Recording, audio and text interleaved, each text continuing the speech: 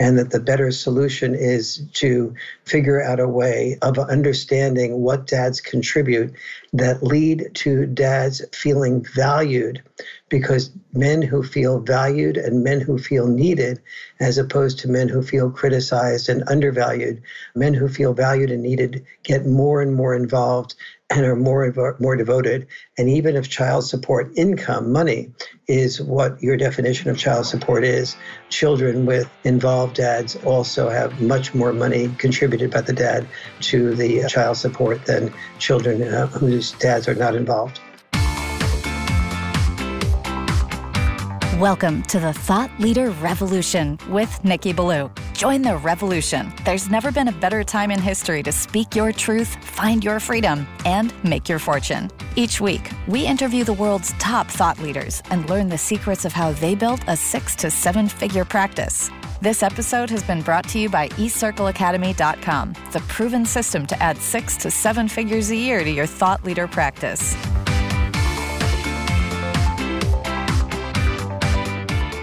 Welcome to another exciting episode of the podcast, The Thought Leader Revolution. I'm your host, Nikki Ballou, and boy, do we have an incredible, exciting guest lined up for you today. This man is one of the top 100 global thought leaders in any field. He is a man who's been around for a long time, and he is recognized today as the world's leading authority on what he calls the boy crisis. I am speaking, of course, of none other than the one, the only, the legendary Dr. Warren Farrell. Welcome to the show, Warren.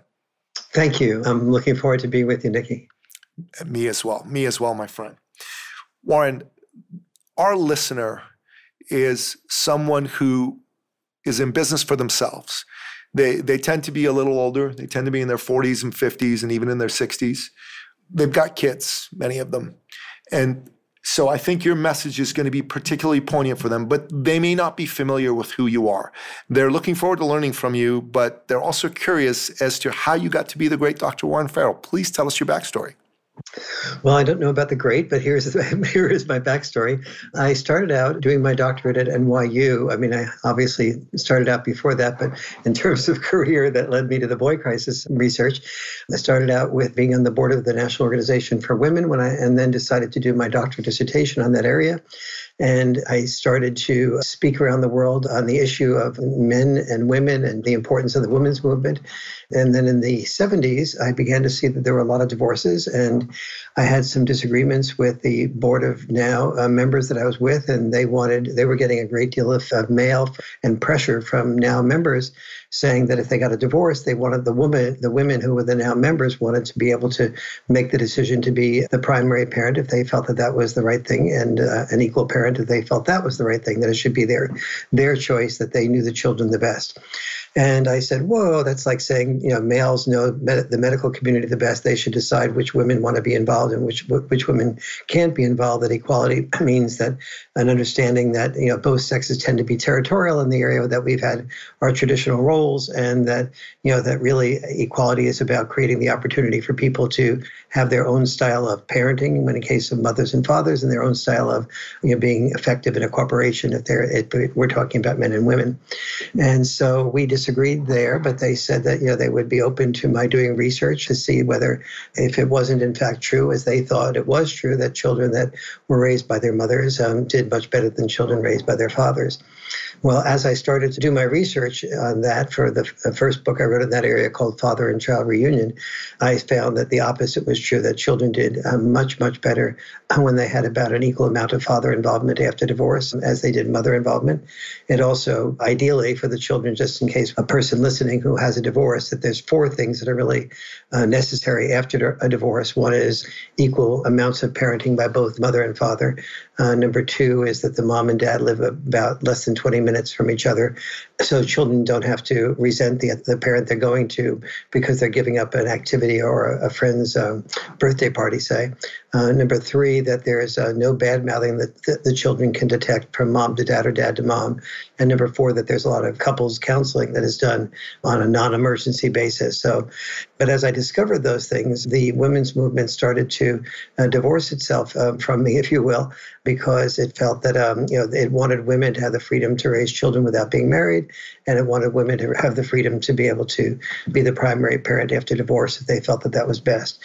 And so when I found out that was not a best way to go, that the best interests of the children, but especially the boys, was to have those 4 things I just mentioned, then I began to lose all my speaking engagements and hundreds of thousands of dollars a year, and a huge number of recommendations to be the MacArthur Foundation Genius nominee, et cetera, et cetera. And so, but I decided I would go ahead and do the research the best I could and let it lead me to where it follows. And I had enough money saved up to be able to survive for at least a couple of years that way.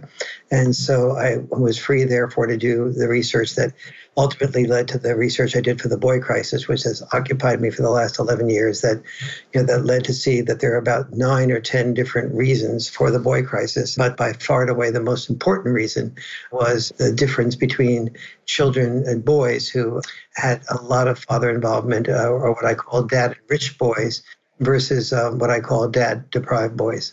Incredible. Wow. I had the privilege of seeing you speak at a private event in Toronto for the Men and Women's Summit on Masculinity. And you really went into a great deal of detail on why boys are facing a crisis today. And your book, in many ways, is a call to arms for every parent. Whether they're divorced or not, I think it's important for parents to understand the special challenges that boys are facing today. I have 2 sons. They're almost 11 and 13 years old. And I definitely was very alarmed by some of the statistics that you quoted in your book. I want to just draw your attention to one of the items that you had in Chapter 5. And you're talking about some stats out of the United Kingdom. And it said here that more men in the United Kingdom have died by suicide in the past year than all British soldiers fighting in all the wars since 1945, since the end of World War II. That is a staggering statistic to me. And I'd really like you to expand on this and why this is. Yes. Well, here's an example of this, too. In the United States, there is, at the age of 9, boys and girls rarely commit suicide. And when they do, they commit suicide at an equal level, percentage-wise and numbers-wise. Between the ages of 10 and 14, boys commit suicide twice as often as girls do. Between the age of 15 and 19, boys commit suicide at 4 times the frequency of girls. And between the ages of 20 and 25, boys commit suicide at almost 6 times the frequency of girls, which gives you a sense of how the combination of the male role and the male testosterone, when not properly directed, becomes not only destructive, but also self-destructive. When I say destructive, in other words, if I were to do a quick soundbite takeaway on that, boys without dads hurt, and boys who hurt us. They hurt us, and they also hurt themselves, not only by suicide, hurting themselves, but also my studies of the mass shooters have found that almost all the mass shooters after Columbine were dad-deprived boys. So they were not only boys, but also dad-deprived boys. And then secondly, I looked at the prison population. The prison population in the US and Canada is about 93% male. And that we tend to know. But what we don't know is that those males are more than 90% dad-deprived males. They aren't just your everyday male. And so although today in the United States, everyday and dad-deprived is becoming more and more a norm, in the sense that women who are under 30 who have children without being married of 53% of the time. And women who have children without being married, the children often don't know their dad. And when they do know their dad, let's say the dad and mom lived together when the child was born, that 40% of the time, by the age of 3.5, those children do not have contact with their dad much anymore. This is extremely harmful to girls on about 70 different levels. And it's extremely harmful to boys on most of those same 70 different levels. However, the difference is that it is of greater, more intense harm to the boys than it is to the girls. And so the boys are far more likely to do that committing of suicide, and also far more likely to join ISIS because they don't have a sense of purpose that is directed and assisted by their dad and their mom.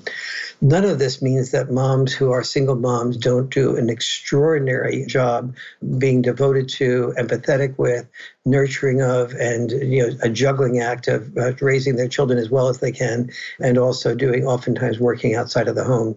What it does mean, though, is that for all the hard work that women are doing who are single moms, they're really swimming upstream, and that the better solution is to figure out a way of understanding what dads contribute that lead to dads feeling valued, because men who feel valued and men who feel needed, as opposed to men who feel criticized and undervalued, men who feel valued and needed get more and more involved and are more devoted. And even if child support income, money, is what your definition of child support is, children with involved dads also have much more money contributed by the dad to the child support than children whose dads are not involved.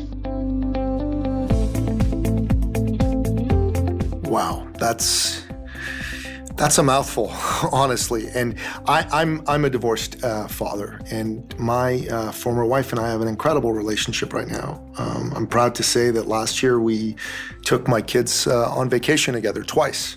One of those times with my current lady friend, which is pretty incredible. But yes, I know that that's not the case for most folks. I know that most folks haven't been able to make that happen for themselves.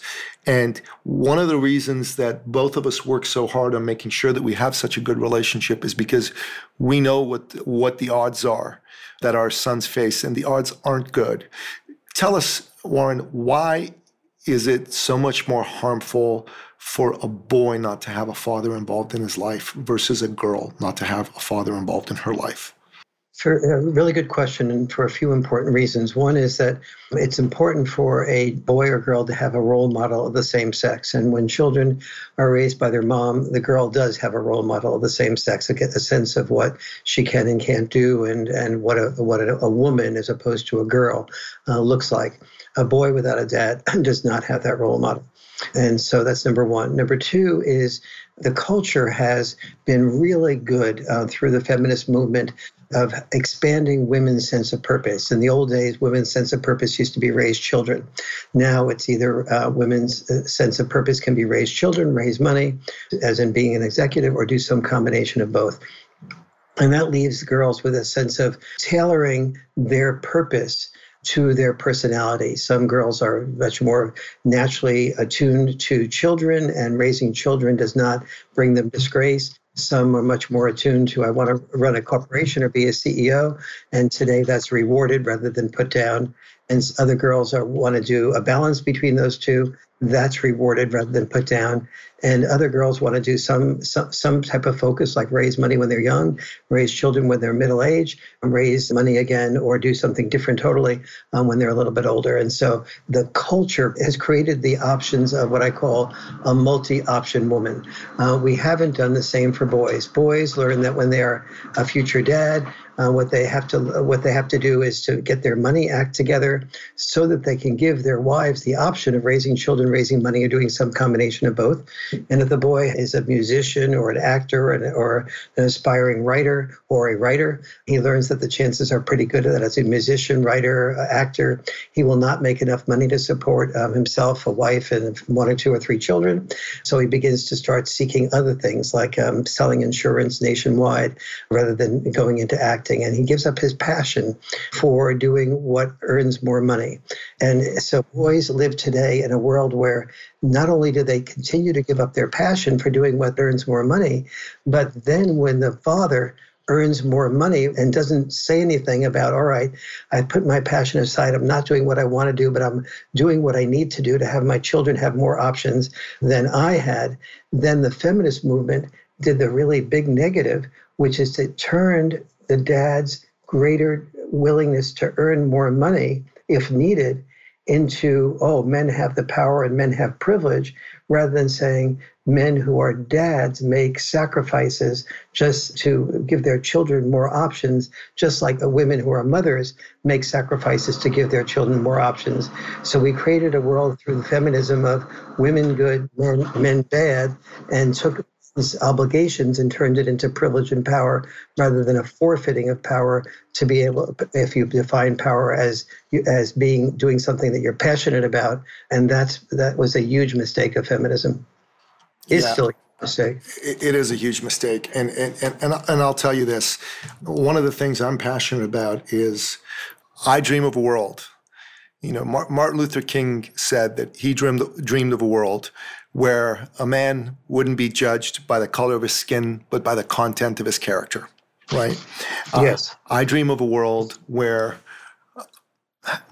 having one gender be empowered doesn't come at the expense of putting the other gender down and making them bad and wrong. That's the world that I dream of. Absolutely. Whenever only one sex wins, both sexes lose. We are all in the same family boat. We really are. And in my family, that's certainly the truth. Listen, my former wife is a wonderful woman. I still love her with all my heart. You know, she's the mother of my children, and that position deserves respect. She calls me and cries on my shoulder sometimes, you know. Sorry, Heather, for making this public a little bit, but she also calls me when my oldest boy is about to turn 13. And boy, he's a handful, right?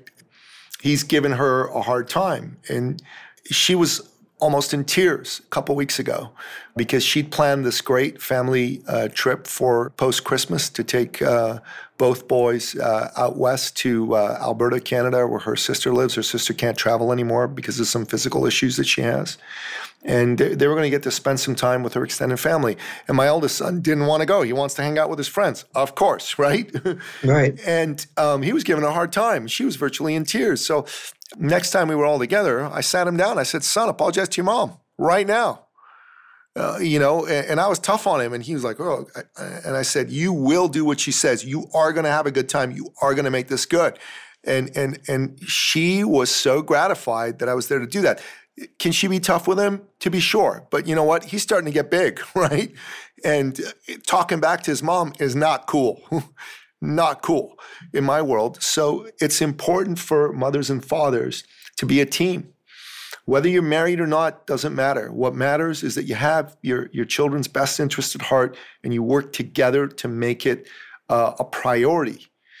If you do this, then your children are going to be successful. And I'm very conscious of the fact that I need to be there for my boys. I'm very conscious of the fact that I need to roughhouse with them, right? I mean, you talk about being that big, rough, tough cream puff for your boys.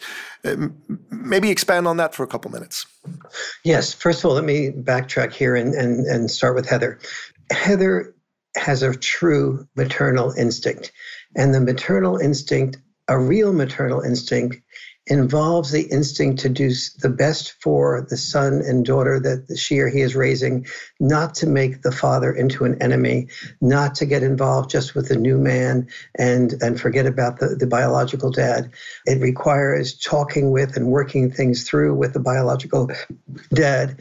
So that's number one. So Heather is a real maternal hero among women who are divorced. So many women who are divorced sort of make their husband into the enemy. Research shows by Glynis Walker in interviewing children 5 years and older after divorce, children are 5 times as likely to say that only their mother badmouths their father rather than only their father badmouths their mother. And that's about one of the worst forms of child abuse that one can do after a divorce, because the boy looks in the mirror, and particularly, and the girl, as does the girl, and the boy and girl sees that they are half of their biological mother and father. They see that through their body language, their eyes, their hair, their nose, etc. And so when a mother says, well, your dad is really a liar, irresponsible, and a narcissist, the kid is feeling like, well, I lied and I was not responsible as I could have been about turning my homework in, and I am looking in the mirror, so maybe I'm a narcissist. And the boy begins to feel badly about himself. That is, that the bad mouthing we do of the mother or the father of the biological child is actually an abuse of the child. And Heather has intuited that, and Heather has recognized that the divorce from you is not you being divorced from the children, and that is really, the two of you are really role models for the way children of divorce need to be raised. And this was one of the reasons why one of the 4 components that lead to children of divorce doing well is constant communications counseling. If people are not as naturally good at that as you and Heather are, to be able to go to a counselor and talk with the counselor about what's going on so that you can understand each other's best intent and create strategies that are mutually beneficial for the child. And then the second thing, of course, is that aside from no bad mouthing, that you live within a reasonable distance from each other. And so the two of you are really doing what is done among parents of divorce in about 1 out of 20 instances. And so you should really be acknowledging of both of yourselves, as I think you reasonably are, but I just want to reinforce that. And then you asked something that in the process of getting to that, I forgot what the other part was. Thank you so much for that. That's a wonderful acknowledgement. And we actually live within 10, 15 minutes drive of each other too, which is wonderful. So what I asked you to comment on was roughhousing and the dad as a rough, tough cream puff. Yes, when you were at the presentation on the boy crisis that I did in Toronto, one of the things I mentioned was that there's a difference between dad-style parenting and mom-style parenting. I talk about 9 of these differences in the boy crisis, but I'll just give an example of this one about roughhousing, which is that usually when dads are roughhousing with the kids, typically moms will look over and go, I feel like I have just one more child to monitor here. And yet the mom is often trying to restrain herself and not be too controlling. And she sees that the mom and the dad and the children are having fun. But she's imagining in her mind's eye that sooner or later, if this keeps up, somebody's going to hit their head against something, and somebody's going to end up crying, and somebody's going to end up hurt. And so part of her is feeling like I need to protect this from happening, but she's really trying to restrain herself and not being controlling. And so in the process of the roughhousing, about chances are close to 100% or 100%, who knows, that the children do end up crying or hitting their head, and then mom starts feeling guilty that, oh dear, I should have paid attention to my instincts and intervened sooner. I really was not a good mother about that. And as she's working that through, suddenly she'll see that the dad says, something like, Jimmy and Jane, you can't do this. You can't take your elbow to your sister and push her out of the way. So let's say the goal of the roughhousing is in this case that the children's goal is to pin dad down wrestling wise, and dad's goal is to pin all 3 children down together before he gets pinned down by the 3 children. And so to start the process out, dad throws the 3 kids on the couch, and the kids jump from the couch to the dad's back, and they try to turn the dad over in all sorts of ways. But each child, in addition to trying to pin dad down, wants to be the kingpin of the pinners, downers, if you will. And they're pushing the other one aside to be the one that really stands out and does the best, and maybe gets dad's approval for doing it so well. And then ultimately somebody does something that ends up leading to somebody being hurt. And dad said, okay, Jimmy, what you just did there is you used the elbow on Jane, and you can't use an elbow to push her away. You can use leverage, you can fake her out, you can fake me out, and all those things are okay, but these things are not okay. Okay, Dad. The kids go, no problem. But then Dad returns to see if the children have learned their lesson. So he returns to the roughhousing. And mom is going, wait a minute, you just saw the children got hurt, just like I knew they would, and now you are returning to the roughhousing? you are, after all, a child I have to monitor. But the dad is returning to the roughhousing because he's given the children a chance to do it right. And he knows that if they don't do it right this time, he will stop the roughhousing and put it off for another day or so. And he knows that if the children are going to lose the roughhousing, they're going to lose excitement. And so therefore, therefore they have an incentive now to think of their sister's needs and their sister's feelings or their younger brother's needs or feelings and do something more empathetic and more assertive, but not aggressive. And so what the data shows is that children who are doing roughhousing, A, they get a bond with the child. B, that bond allows the father to do boundary enforcement, like you can't do this, otherwise you'll lose the roughhousing. And that boundary enforcement does not create resentment because the kids feel so bonded to the children, to the dad, and they want more fun with the dad. And so they're now focusing their energy on making sure that they do think of their brothers or sisters' needs, not because they inherently are thoughtful of their brother and sister, but because they want more roughhousing. But eventually, as they get the muscles of their brains and their neurons connected to think of their brother and sister, empathy begins to be built into their brain and their neurological structure, and their neurons connect in that type of way. Empathy for self-serving purposes, but nevertheless, that to serve self well, the child learns that it has to think of somebody besides self. And that is the training that leads to empathy. That's the training that also leads to children being able to distinguish between being assertive. I can win at this wrestling by faking dad out, but I can't win at the wrestling by putting my elbow in my sister's eyes in order to be able to be the number one kingpin winner. And so all of these things occur, but they wouldn't occur if dad was not willing at the end of when the child repeats the error that led to crying, and if dad was not willing to say, okay, that's the end of the roughhousing. And now normally speaking, children will test dad's boundaries and they'll say, okay, dad, you're right. You said that before. We won't do that the next time. And then dad, the good dad, says, if he is a good dad, he says, no, I gave you that warning. The consequence was, if you did that to Gina or your sister, then there would be no more roughhousing. So there is no more roughhousing. We're stopping it now.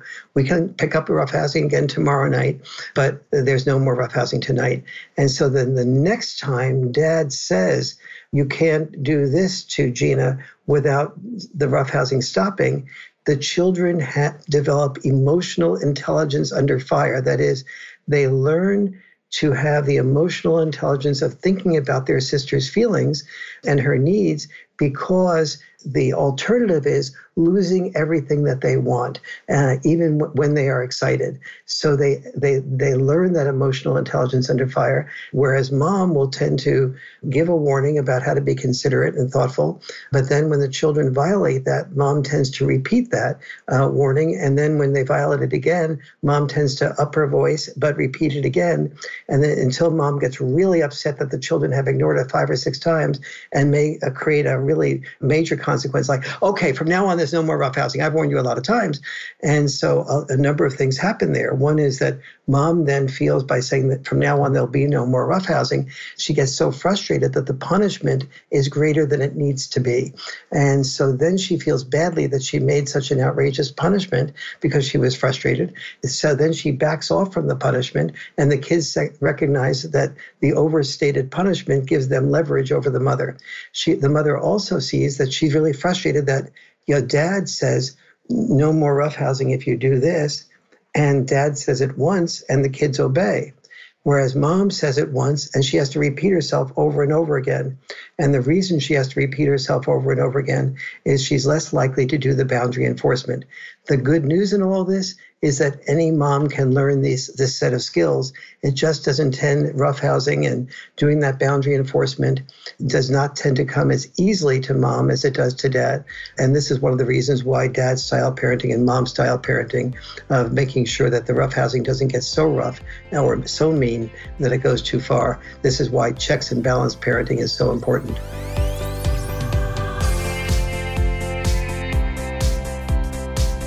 Both parents are really important. It's not good to just have one parent there. Ideally, you want to have both parents there, even in a divorce situation. That's very, very important. Talk about why dads are so important. There's so many reasons for this, and you articulate them so well in your book. Well, thank you. One of the thing that I had to move up to, even though it was a little bit more boring than normal, I had to move up to a beginning chapter in the Boy Crisis book. It was something called the purpose void, because it was so fundamental to understanding the differences between what's happening with boys and girls. I was mentioning that girls have multiple senses of purpose. They can raise children, raise money, do some combination of both, and the culture is really supportive of that.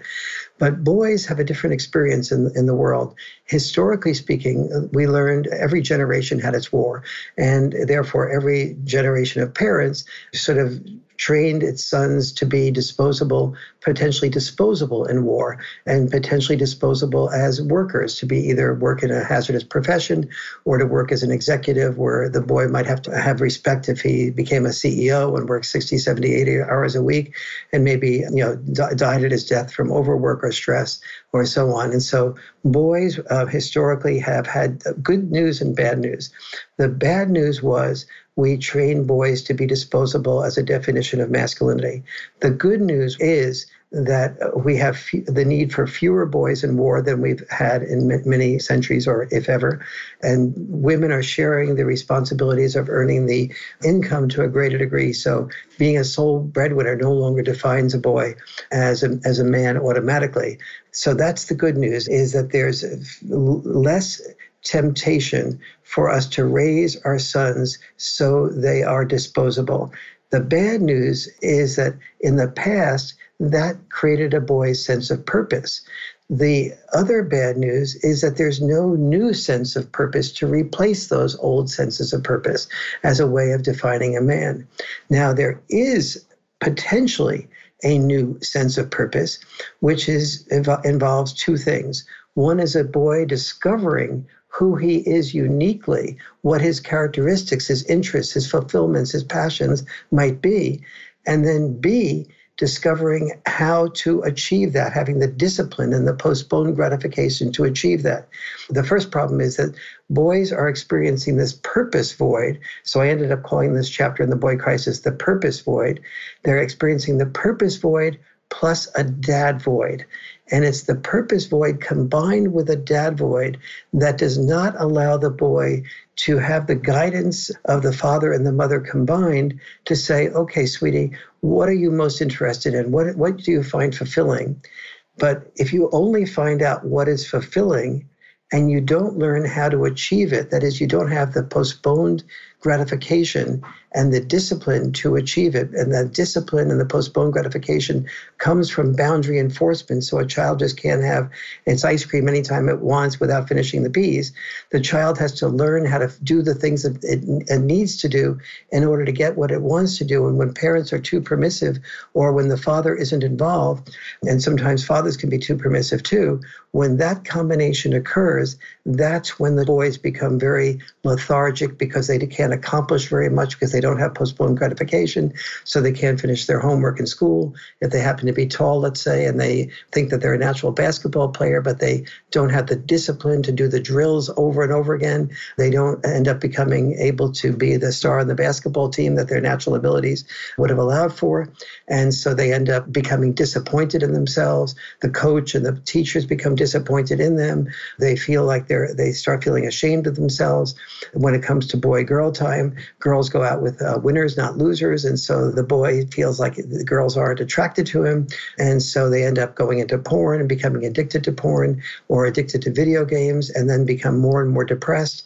And that can lead to a slippery slope downhill to becoming both not only depressed, but also suicidal, or potentially, in worst case scenarios, join some organization like ISIS or gang or drug dealing that channels his testosterone negatively. And in the super worst case scenario, taking up a gun and shooting up the people at school that don't respect him, or doing a mass shooting to prove himself, to get attention and have people wonder, why didn't I pay more attention to John or Jimmy than I did? Wow.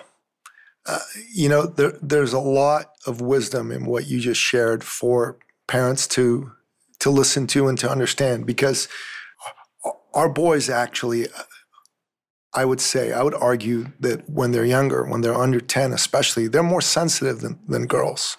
And they need their father to be there for them, as well as their mother, to help guide them and move them in the right direction. Both of my sons are really into sports, and they're both saying, hey, Dad, I'd like to see if I can make it to a professional level. So we have them both playing soccer at a high level, and one of them also plays hockey at a pretty high level, and the other one plays basketball at a high level.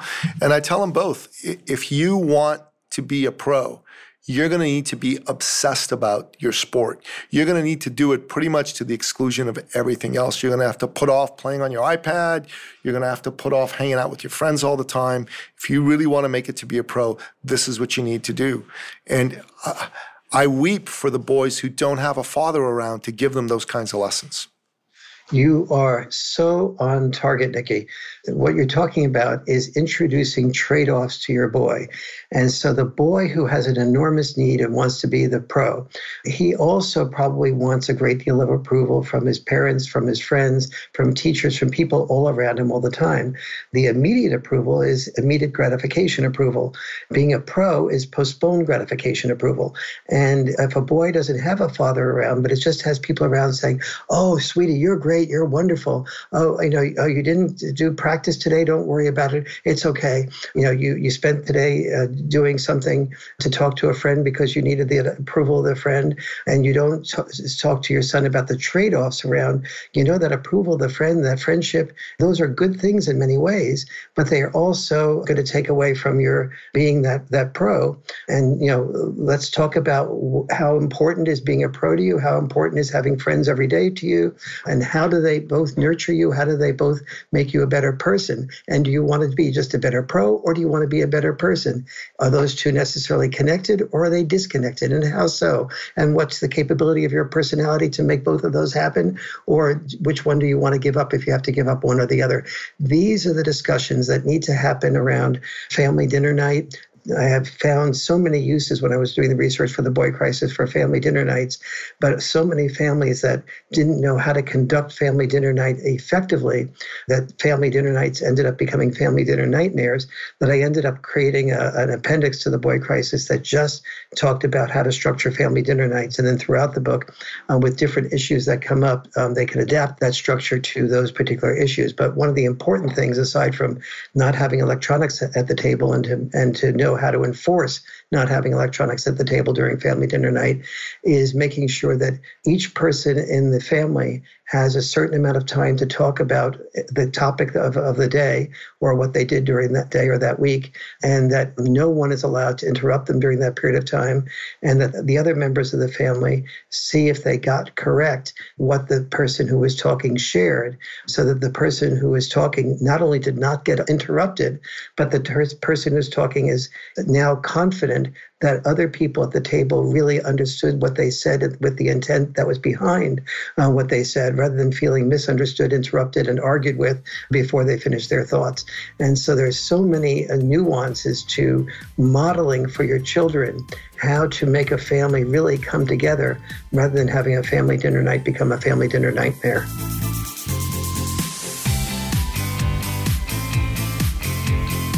Wow, I love that. You know what? Why don't we talk a little bit about what makes for an effective and great family dinner night? I like that idea. I think, you know what, we're going to enforce that at least once a week. We got to have something like this. So walk us through what it's like to have a great family dinner night. What are the key components of it? What do we have to make sure is included, and what do we have to make sure doesn't happen? Yes. Number one is that the kids will want to have electronics at the table, chances are. And you have to know that during family dinner night, maybe you'll have a different rule during the nights during the week that are not family dinner night. And by family dinner night, I mean something that's more structured than just a normal night where your family sits down simultaneously for dinner.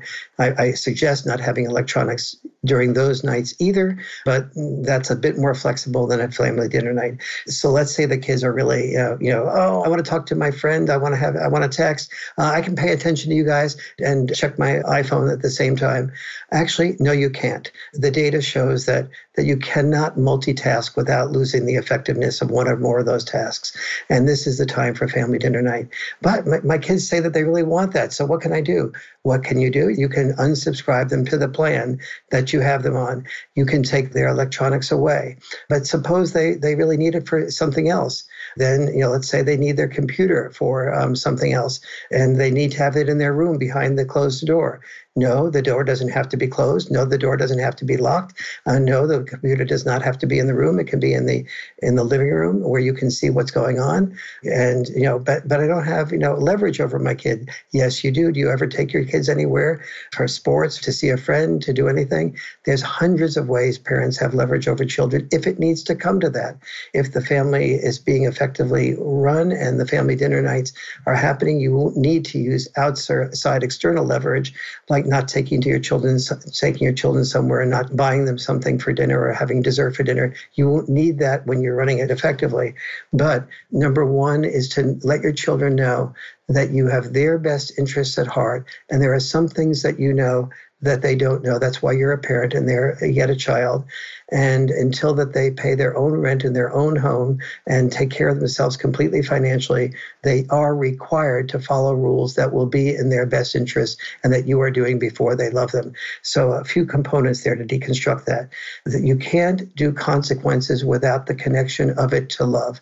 And one of the things that's really helpful at family dinner nights is to do role playing, where let's say there is a tension between you and the children on electronics, and then you have the children play the parents at family dinner night for one of your family dinner night exercises and then you role play the children who want the electronics at the table. And you'll be amazed at how quickly the children figure out ways of making sure that you have those electronics kept away, and they'll come up with reasons why the electronics need to be kept away. Or alternatively, you let them run the family dinner night, and that you parents just be preoccupied with the electronics and say, "Oh yeah, I'm paying. I can pay attention to you and that, and the electronics at the same time. It's no problem." And the kids will begin to experience the frustration of trying to organize something that can't be organized because they're preoccupied. Second thing is the importance of listening to everybody. And one of the things that turns family dinner nights into family dinner nightmares is that oftentimes one of the children or one of the parents is more prone to talk than others. And so family dinner night doesn't feel like a reasonable distribution of everybody being heard. So having somebody in the family be a moderator, and that should be the children having a turn to be the moderator once they're old enough to be able to do that, and say each person has 3 minutes to talk about what went on during the day or their week that was most important and any challenges that they're having. And so no matter what each person says, let's say you have 4 people at the table, each person gets 3 minutes. So you don't spend more than 3 minutes on each person. You go around, and at the end of 12 minutes, each person has had a chance to speak.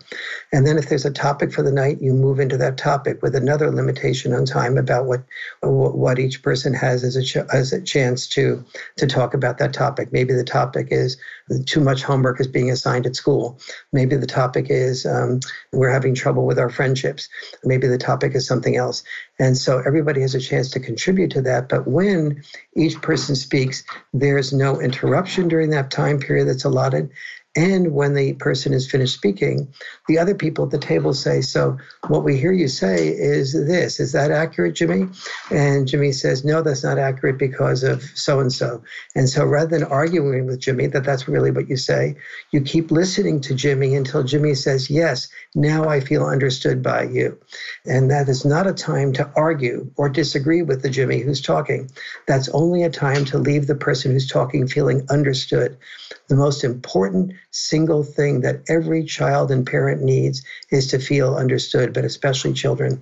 And so once the children feel understood, and then you move on to the next person, they have their allotted time, and then you move into a discussion where judgment or analysis or a different perspective can be offered.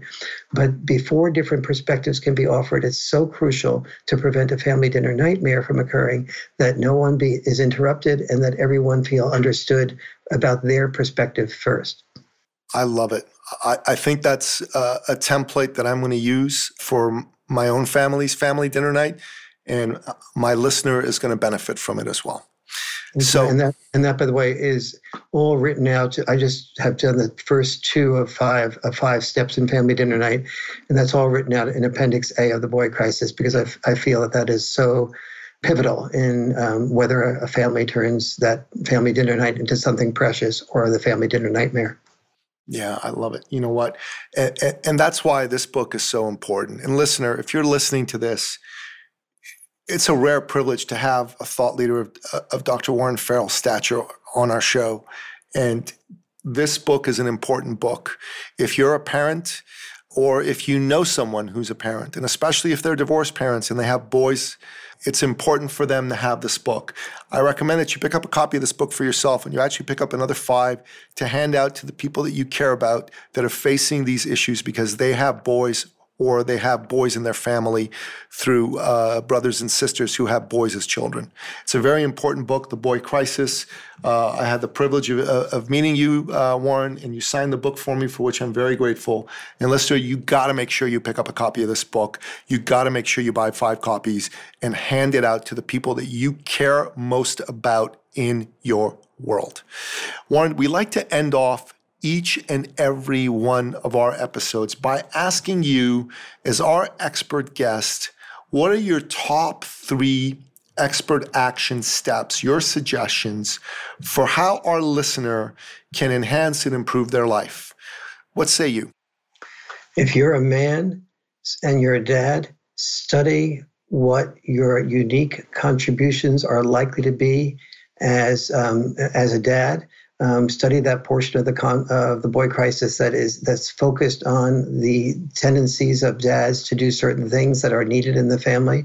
So allow yourself to know your value, and then share that in a loving way with your wife or your woman friend, and in a way that also incorporates listening to her and her value and her perspective. So that's number 1. Number 2, let's say you're a single mom who cannot get dad involved. Make sure you get your children involved, your sons particularly involved in Boy Scouts, Cub Scouts, in a faith-based community where they have a spiritual leader that also organizes other boys about your son's age to be able to hear your son's perspectives, hear other boys' perspectives of your son's age, so your boy doesn't feel lonely and feel like his problems are only his problems.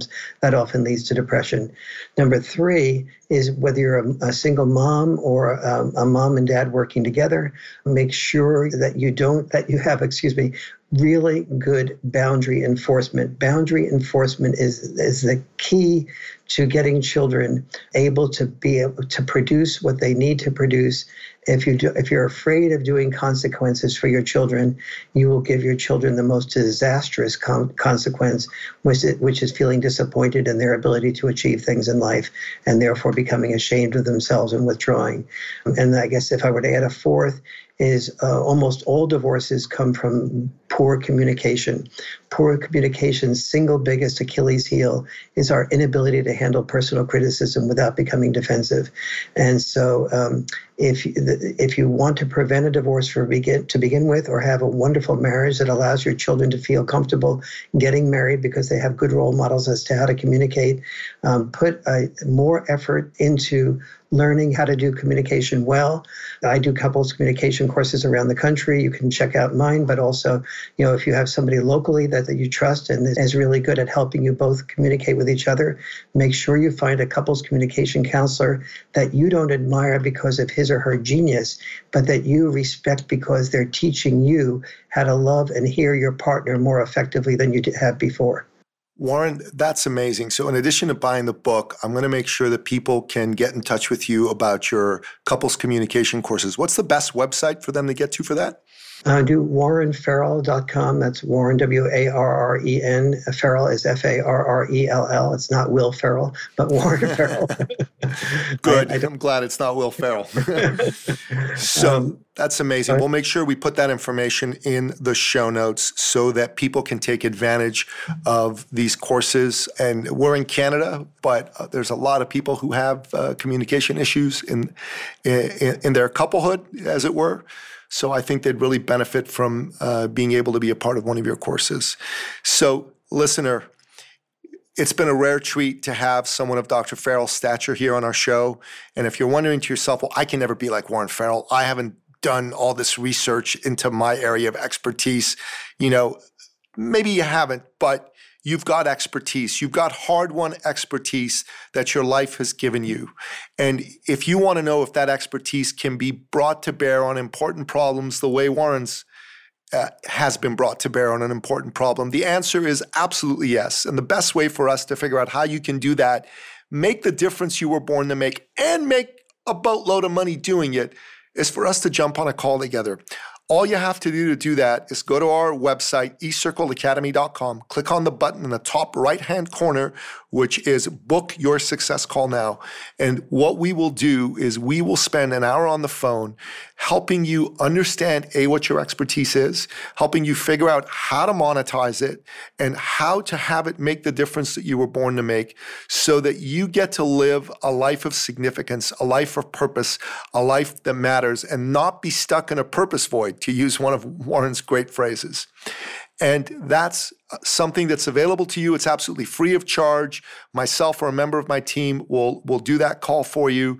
So make sure you take advantage of this. Your time is now, and do not procrastinate from sharing your gifts with the world any longer.